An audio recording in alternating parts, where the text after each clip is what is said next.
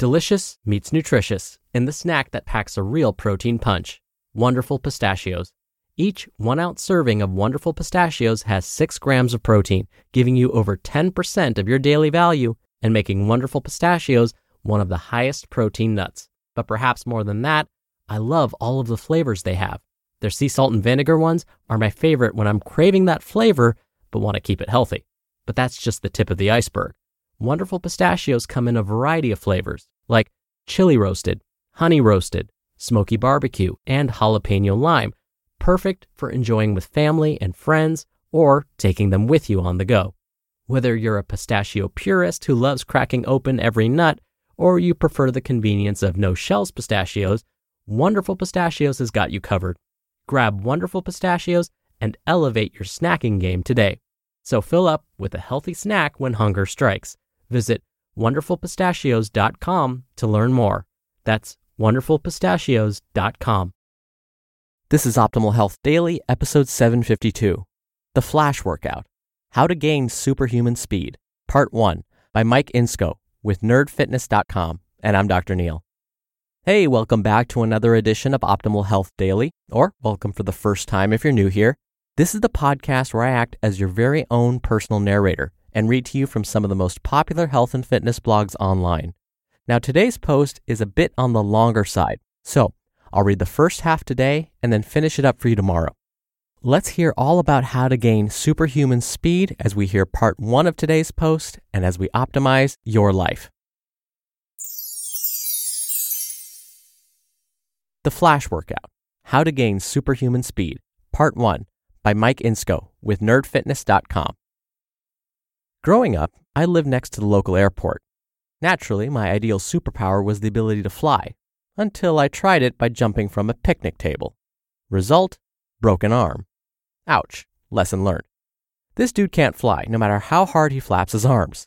Once I got out of the hospital, arm covered with a sweet neon blue cast, I thought maybe I should focus on a superpower that was realistic for a mere mortal and less likely to result in catastrophic injury. Why, hello there, superhuman speed. You're cool and meet my criteria. Do you want to be my superpower? From that day forward, I was running around pretending to be Sonic the Hedgehog. I was 8 and my arm was still in the blue cast. At this point, it made sense. No judgment, please. Stealing bases during Little League, being the only chubby lineman sprinting down the field in flag football, and just running from my grandpa's porch to the fence in the backyard, because it was straight up fun. Eventually, I got older and joined the track team. If there was ever a time that I needed to level up my speed, it was then. As a little old 8th grader taking on seniors in the 100 meter, 200 meter, and eventually the 400 meter, I was way out of my league. I might as well have been Raphael on the roof taking on the entire Foot Clan. From then on, my love of sprinting and being superhumanly fast only grew. I leveled up again and again, even winning a few races along the way. Then, all of a sudden, I graduated high school. Game over, man. There are no more levels to complete. Or so I thought. 5 years later, I had the opportunity to compete again. Mixed in with the mass amounts of running clubs and weekend 5Ks, I found what to me looked like a golden ring. A track meet with real sprinting events. Oh, happy days. I showed up in my uniform, which was nothing more than a couple of pairs of compression shorts and an old workout shirt that was a few sizes too small, all strategically chosen to reduce the drag caused by the wind as I sprinted flawlessly around the track, showcasing my superhuman speed for all to see. Wrong. This time I was the 25-year-old getting smoked by a bunch of youngsters. I was the Tails to their Sonic, always one step behind. A new game had begun. I needed to level up and reclaim the ability I once had. Cue the montage. Just sprint, baby. Since then, it's been 3 sprint workouts per week. 1 short, 1 medium, and 1 long. No overthinking optimal running distances coupled with perfect rest periods interlaced with a nutrition plan straight out of Ivan Drago's meal journal. Just sprinting. Why, you ask? Because it's freaking awesome. That's why. Need more than that? Okay, fine. When you sprint, you are contracting more muscles with more power. We have all read about how the best way to make progress in the weight room is to lift heavier weights for less reps instead of light weights for thousands of reps. Yet, for reasons beyond me, too many people can't fathom that this approach would also work when running. Simply put, by running shorter distances at faster speeds, you will build muscle and burn fat, just like lifting heavy weights in the weight room. You might be worried about your endurance. Theoretically, it makes sense that if you switch all of your endurance building runs for sprints, you will be less able to run long distances. Well, in reality, that's not always the case. By sprinting, you are able to build strength in the same muscles and movement patterns you use when running distance. After adding sprints, you can actually cover more ground with the same effort, or cover the same ground with less effort, leaving you plenty of energy for the kick to the finish line. Bottom line, by replacing some of your longer runs with sprints, you won't suddenly lose the ability to complete a 10K. You'll more than likely run it faster and/or easier because you'll be stronger. Sprinting will also increase your overall endurance. When you work out at higher intensities, whether it's weights or sprints, you can create an oxygen debt that your body must recover from. This is called excess post-exercise oxygen consumption, or EPOC, sometimes called the afterburn effect, and it can last up to 72 hours after you end the workout. This extended low-level energy is supplied by the aerobic system. So now instead of working on your aerobic capacity by pounding pavement, you can work on your aerobic capacity by watching the Teenage Mutant Ninja Turtles movie and singing along to Turtle Power as the credits roll. I call that a win-win. Between the building of muscle, cultivation of power, and honing of the aerobic system, there is no reason to not be sprinting. Runners, to your marks. It's almost too easy to get started with adding sprints to your training. A bit of open space is all you need. For the sake of this article, I'm going to assume that you're doing some type of exercise already. Maybe it's distance running, or maybe it's weights. No matter, a few days of sprints thrown into the mix is going to help you level up in less time. If you're a complete newbie and haven't done anything resembling exercise in a while, don't worry. We've got you covered in the next section. Just don't think about sprinting near 100% effort. Sprinting is simple, but not necessarily easy. Depending on your ability, you're going to have to ease your way into sprinting. Even then, you should stay around 80% of your top speed to get the most out of your training. Running at 100% effort is only necessary if you're competing in a track meet. Get set. Now that we've gotten all of that out of the way, here is the how part that complements the why. These are a few of the simplest and most effective sprinting workouts that you can do. Hills. Hills are awesome. They are a fantastic workout for beginner or advanced sprinters. You're not only working against a constant resistance, think gravity, but you're also ingraining the forward lean and lower body mechanics of good sprinting form.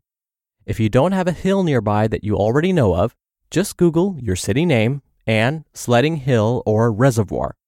You may only find one that's a bit of a drive away, but it's still 100% possible to pick a day, make the trip, and then do a hill sprint.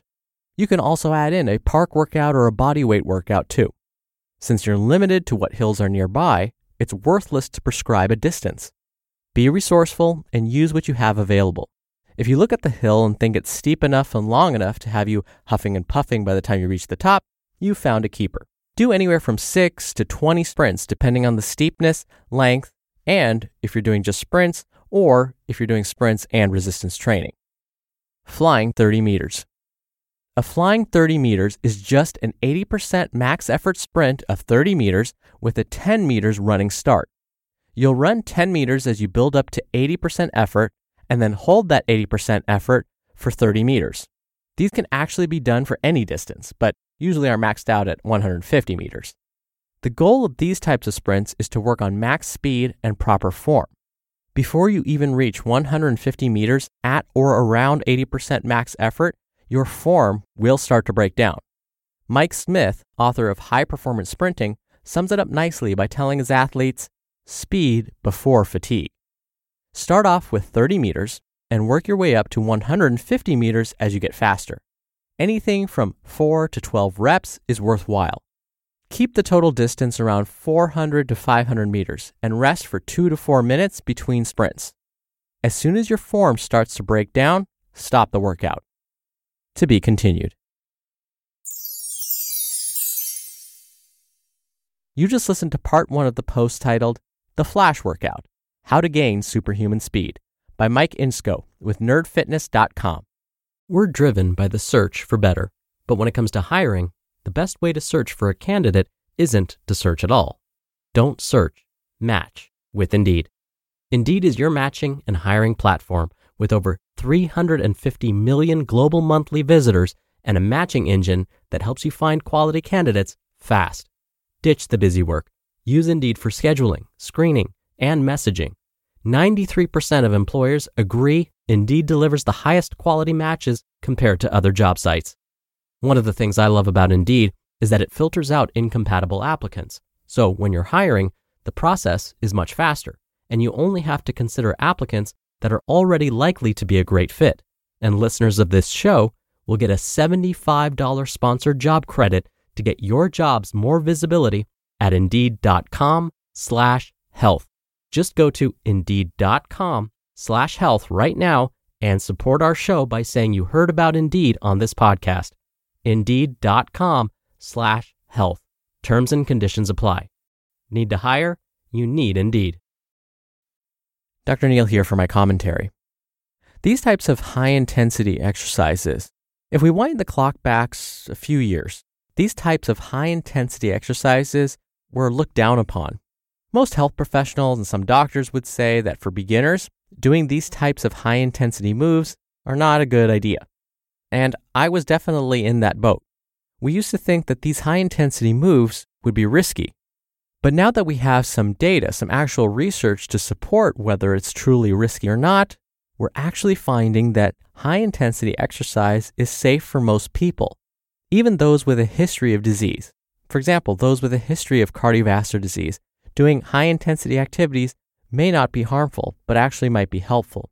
Now, of course, my disclaimer is always check with your doctor before performing high-intensity activities like sprints. But if your doctor clears you, it might actually be a good idea. But we always have to keep in mind, if you're going to do these high-intensity moves, as Mike explained, form is key. Because if you don't follow proper form, that's when you get injured. So whether you're lifting weights, whether you're doing body weight moves, whether you're doing sprints, it's all about proper form. If you start to get sloppy, that's when injuries will occur. So of course, get your doctor's approval first, but if this sounds like something that's right for you, maybe go out there and do a sprint or two. Even if you're not ready to actually run, maybe just walk as fast as you can, and that could be your form of sprinting to start, and that's okay. Instead of walking at your normal pace, walk as fast as you can for as long as you can, and then stop, rest, and then do it again. Even if you just do that, I guarantee you'll feel the effects. All right, really quickly, if you want to help keep our podcasts alive, we have many different ways you can help, both financial and otherwise. Come check out oldpodcast.com/support to see how. Anything listed there would be a huge help. All right, that's it for today. I hope you have a wonderful Tuesday. Thank you, as always, for listening. Thank you for sharing the show with someone. I'll be back here tomorrow to finish up this post, so I'll see you there where your optimal life awaits. Hello, Life Optimizer. This is Justin Malik, creator and producer of this show, and Optimal Living Daily, the brother podcast of this one. Literally, I'm Dr. Neal's brother. If you like the format of this show, you'll love Optimal Living Daily too, where I also read to you from blogs, but cover other topics like personal development, finance, and minimalism from bloggers like Derek Sivers, The Minimalists, Zen Habits, and many more. So for more amazing content read to you for free, come subscribe to Optimal Living Daily too, and together we'll optimize your life. You've been listening to Optimal Health Daily. Be sure to hit the subscribe button to stay up to date on each new episode, and head to oldpodcast.com. That's oldpodcast.com for a free gift, as well as more actionable tips and resources to help you maximize your potential. Thanks for joining us, and remember, your optimal life awaits.